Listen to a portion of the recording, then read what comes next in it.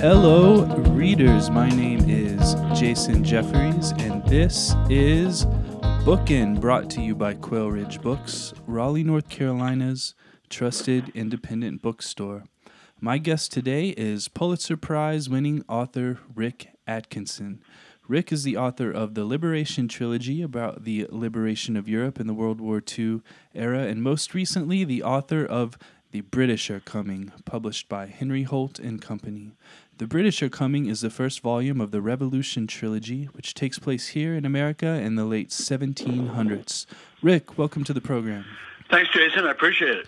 Yeah, it's an honor to have you here. And Rick, I have read your book, which is a marvelous book, and I also listened to your introduction to the audiobook through our sponsors at Libro.fm audiobooks. And in that introduction, you allude to the author Shelby Foote, who said a fact becomes truth when you love it, and you say that you believe your strength as a historian relies on your ability to find facts that you love. Can you tell us what you mean? Well, obviously, there are a lot of facts out there in the world, notwithstanding the current debate of whether there really is any truth. And I think that it's necessary, if you want to be a successful narrative writer, that you sort through which facts you use, in addition to marshaling them in a compelling fashion.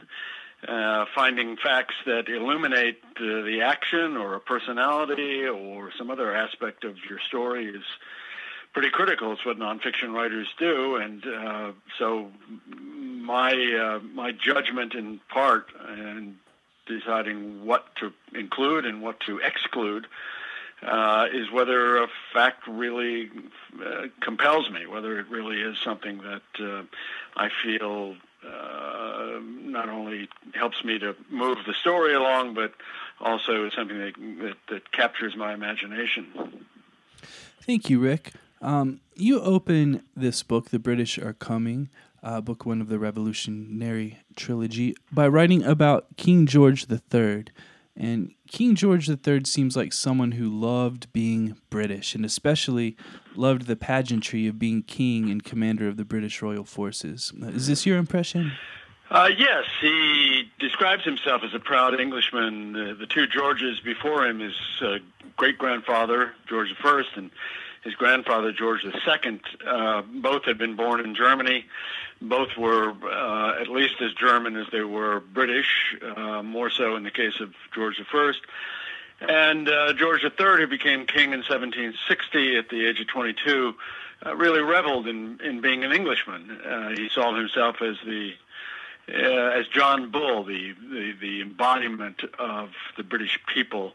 And yes, he liked the pageantry, but I don't think it's because he was vain about it particularly. I think he saw it as part and parcel of the monarchy and the traditions of monarchy, which was part of the British government. He was not an absolute monarch. He was a king who was constrained as a consequence of political upheavals in the 17th century to cooperate with both houses of Parliament, the House of Lords and the House of Commons, and also with his cabinet, with his ministers. So he loved that part of being British, the fact that there was a constitutional monarchy and that he had a big role to play in that, but not the only role. So I think he's actually quite admirable in that regard. Thank you, Rick. There are a couple of points in this interview where I'm going to attempt to draw parallels between the politics of the 1770s and the politics of today. For example, in your book, you highlight a British officer who says the goal of the British military, the Redcoats, in America was to capture hearts and subdue minds. I feel like you could say the same thing about a politician in 2019 preparing for a town hall on television. Can you elaborate a little bit on what this British officer meant? Yeah, that's General Henry Clinton, who is the number 2 in command. He's actually the longest-serving general for the British in the entire Revolutionary War, and for 4 of the years he will be the commander-in-chief. He had grown up in New York, in part because his father was the royal governor of New York at one time. And he talks about the counterinsurgency imperative to to capture hearts and minds. It's a phrase that we usually think of related to Vietnam, but it's actually apropos of any counterinsurgency effort. I don't really see it as parallel to today's politics. I don't see politicians trying to subdue minds. It's a pretty difficult thing to do in a country of 324 million people. I think that it actually is more germane in thinking about the kinds of counterinsurgency warfare that we have waged repeatedly in Vietnam, in Iraq, for example, in Afghanistan. General David Petraeus, whom I know well, was with him in Iraq in 2003, and of course he was the commander in Iraq, commander in Afghanistan. And he talks about the human terrain as critical when you're waging a counterinsurgency. And that's what this addresses, really, is how you win hearts and subdue rebellious minds or insurrectionary minds. And I think that insight by General Clinton 240 years ago is certainly very relevant to the kinds of wars that we've often fought in the 20th and 21st centuries. Thank you so much, Rick. I would like to set a scene, and by doing so, I want to talk about the issue of neglect. It is the early, mid-1770s, and most Brits during this time, especially those in positions of power, had no idea what was going on in colonial America, even down to the geography of the land, such as which parts of which colonies might contain a river. While the British were fostering this ignorance of their colony, you might say, the citizens of America were growing more educated, more enlightened, and better armed. Can you talk about this dynamic and how it set up the impending American Revolution? Well, the British have been operating in North American waters for a long time. They've been here really since the beginning of the 16th century. At the beginning of the 17th century, and the knowledge that they've got of what would become the English colonies in America and the sugar colonies they've got in the West Indies, and eventually after the 7 Years' War or the French and Indian War, they will own Canada. They will own a huge chunk of America west of the Appalachian Mountains. So they've got some knowledge of the terrain and the peoples and the geography, but you have to say that they're more ignorant than not in a lot of ways. There are colonial governors. They are reporting back to London, to the British government, about what's going on in their respective colonies. But the king never has traveled outside of England and never will in his long life. None of his ministers have been to America. And so there's a lot that they don't know. They don't know the temper of the people, I would say, in general. They assume that loyalty to the crown is much deeper and wider than it actually is. So they operate on a number of strategic misconceptions because of their fundamental ignorance about some things. There's been a benign neglect that the British have embraced toward the colonies for about 150 years, and that begins to go away when they begin to try to impose taxes on the colonists in the 1760s. They leave British regiments here after what we call the French and Indian War was over, so that there is a British occupation force in America.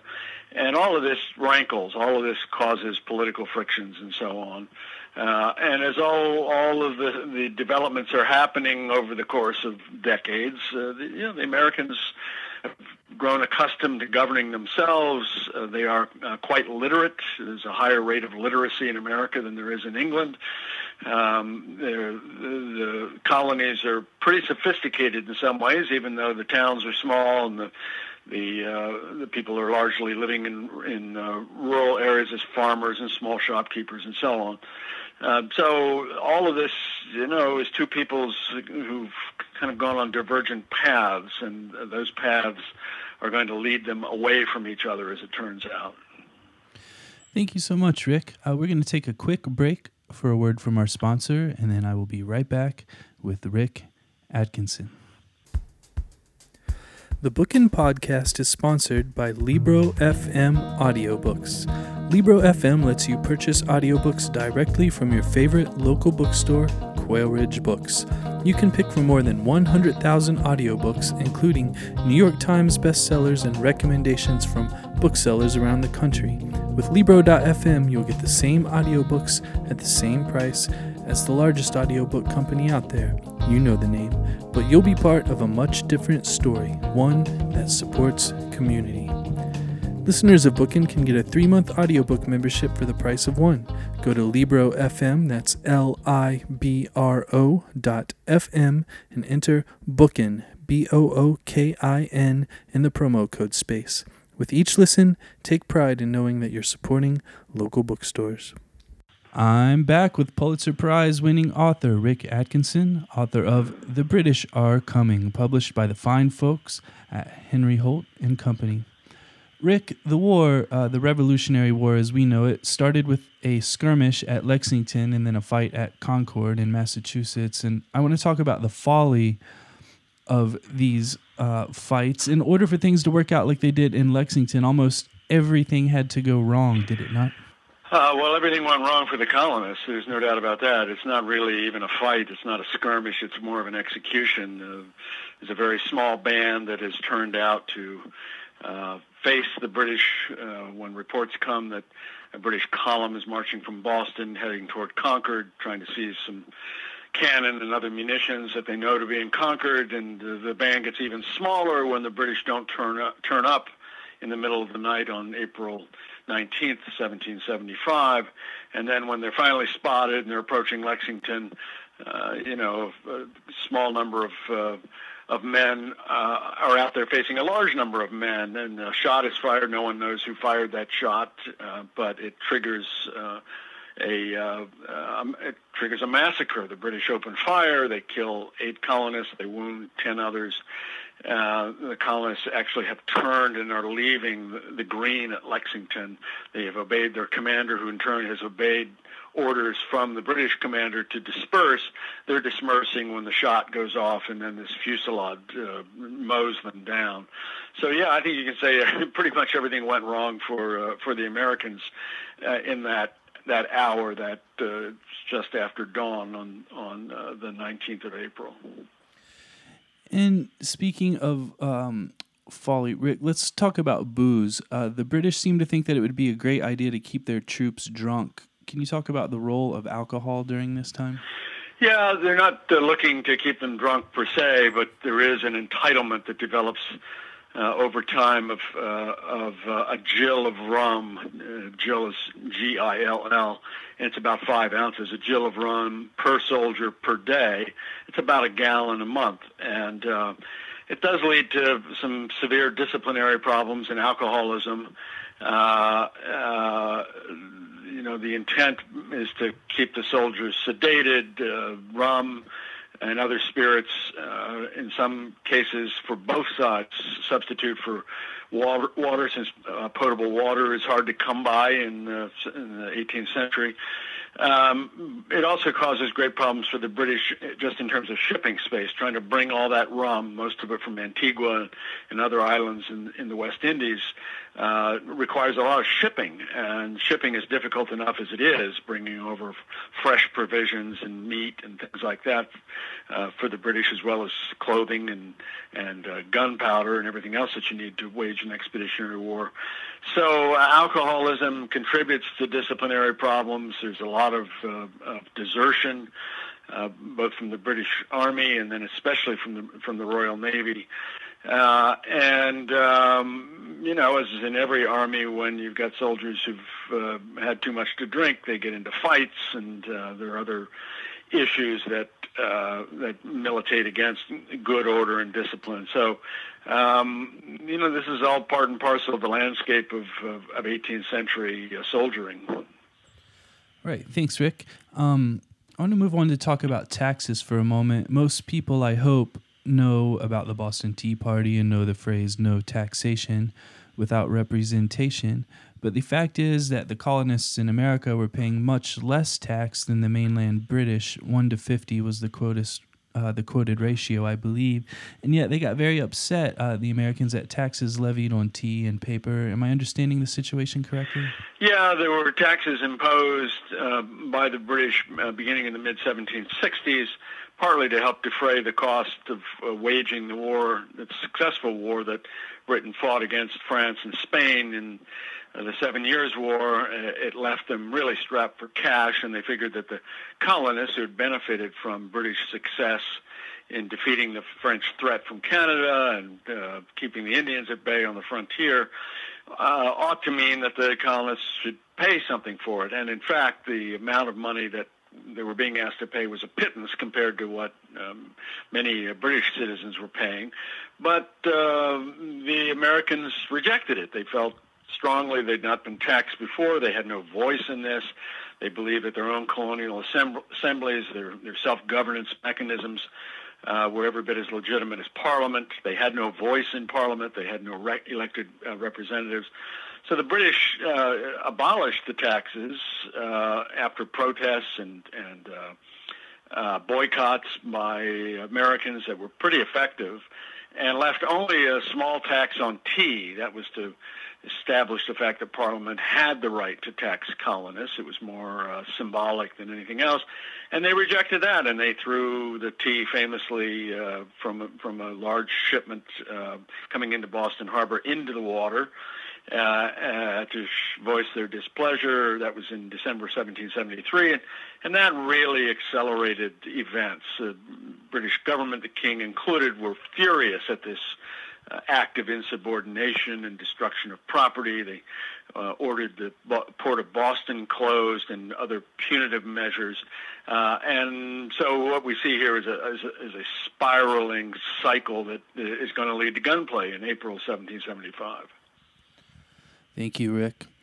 Coming back to political themes over time for a moment, there was a sermon in Boston that you refer to in part 2 of your book that sought to prove theologically that Satan was a Tory. Rick, how does one prove such a thing theologically?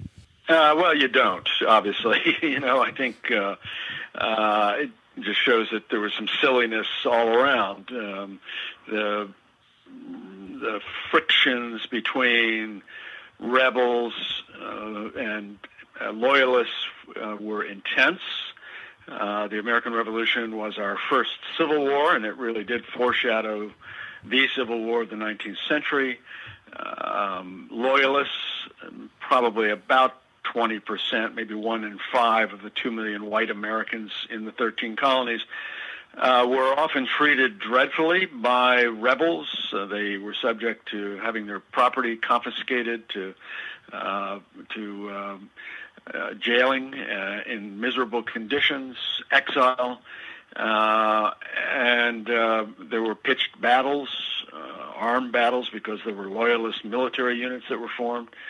So the idea that you could discern theologically a Tory, or that you could prove that Satan believed in Tory principles is nonsense, of course, but it does go to the heart of the matter, which is the depth of feeling between the two sides. John Adams said, "I would have hanged my own brother had he taken part with our enemies in the conflict." And that gives you some sense of how people felt about it.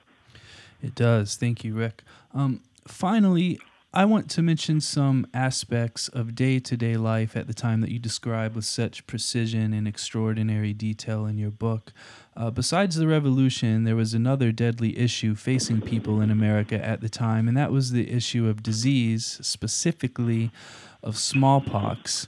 And besides disease, you had violent death everywhere you turned, not because of battle, but because of crime and public execution. These are things that folks saw in their day-to-day lives, but what they did not see was George Washington. Most people in America, and even most people under his command, had no idea what George Washington looked like, which is hard to imagine for those of us living today who see his likeness probably multiple times every day in our waking hours. George Washington, even at the time, was described as an almost mythical, platonic man in some respects, but he also owned many slaves and ordered many floggings fairly regularly. Can you talk to us about some of these darker aspects of day-to-day life during this colonial era, both for the regular citizenry and for folks like George Washington? Disease was a terrible everyday fact of life in the 18th century because 18th century medicine is hardly worthy of the name. The disease germ theory was not understood. There were a lot of misconceptions about what caused disease and how to ameliorate it. Smallpox was particularly notorious. There were 100,000 smallpox deaths in North America from 1775 to 1782. It's a terrible way to die. It's known as the King of Terrors. George Washington, in fact, had smallpox as a young man. On a visit to Barbados once, it left him with the small smallpox pits on his face.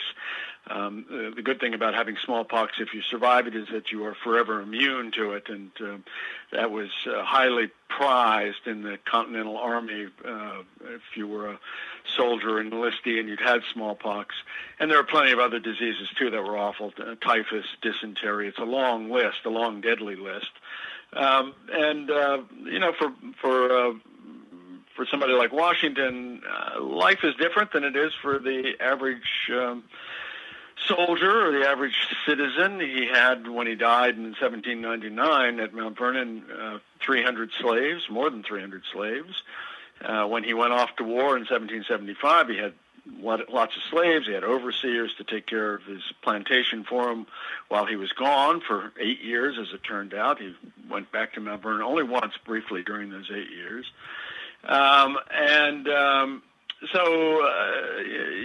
When you're a man of affluence, he had married the richest widow in Virginia, Martha Dandridge Custis. So his affluence increased substantially with marriage. Your life is going to be different than some guy who's trying to make a living as a saddle maker in rural Massachusetts. And it took him a while to understand the sacrifices that those individuals who were coming to join his army from all the colonies eventually were making in order to take part in the cause. And that's part of what we see in George Washington's growth over time. He's not, particularly skilled as a field marshal. He'd had 5 years in the Virginia militia, eventually as a colonel, but he's been out of uniform for 17 years when he takes over the Continental Army in the summer of 1775. And there's just a lot he doesn't know, and there's a lot he has to learn about running the Continental Army and conducting a continental war. So I find him just a fascinating study in character and in personal growth, because one thing we can say about him is that great responsibility does enlarge him. He grows into the job and into the challenge, and he's a fascinating character. We, see him as embalmed in reverence. He's on our dollar bill. He tends to be in marble, but he's a lot more interesting and a lot more complex, a lot more nuanced than that. He's capable, despite the stereotype of him, of lying. He's capable of bad temper. He's capable of a lot of human traits. And one of the things that I've enjoyed in writing about these first couple of years of the Revolution is teasing out the human dimensions of Washington. Absolutely. Thank you so much, Rick. Listeners, this really is a fantastic book. I cannot recommend it highly enough, and I am very much looking forward to the next 2 volumes. I've been speaking with Pulitzer Prize winner Rick Atkinson, author of The British Are Coming, Volume 1 of the Revolution Trilogy, published by Henry Holt & Company. Rick, thank you for joining me. Thanks very much, Jason. I've enjoyed it. Once again, I would like to thank Rick Atkinson for joining me. Signed copies of The British Are Coming can be purchased in-store and online at www.quailridgebooks.com while supplies last. If you're a writer who wants to explore your craft, receive feedback on your work, and make new writing friends without the pressure and expectations of a university writing program, then check out the Redbud Writing Project. This new school offers in-person classes and workshops in short story writing, novel writing, memoir, submitting, publishing, and more at community locations in Raleigh, Durham, and Chapel Hill. Visit redbudwriting.org to learn more and sign up. My name is Jason Jeffries, and this has been Bookin'.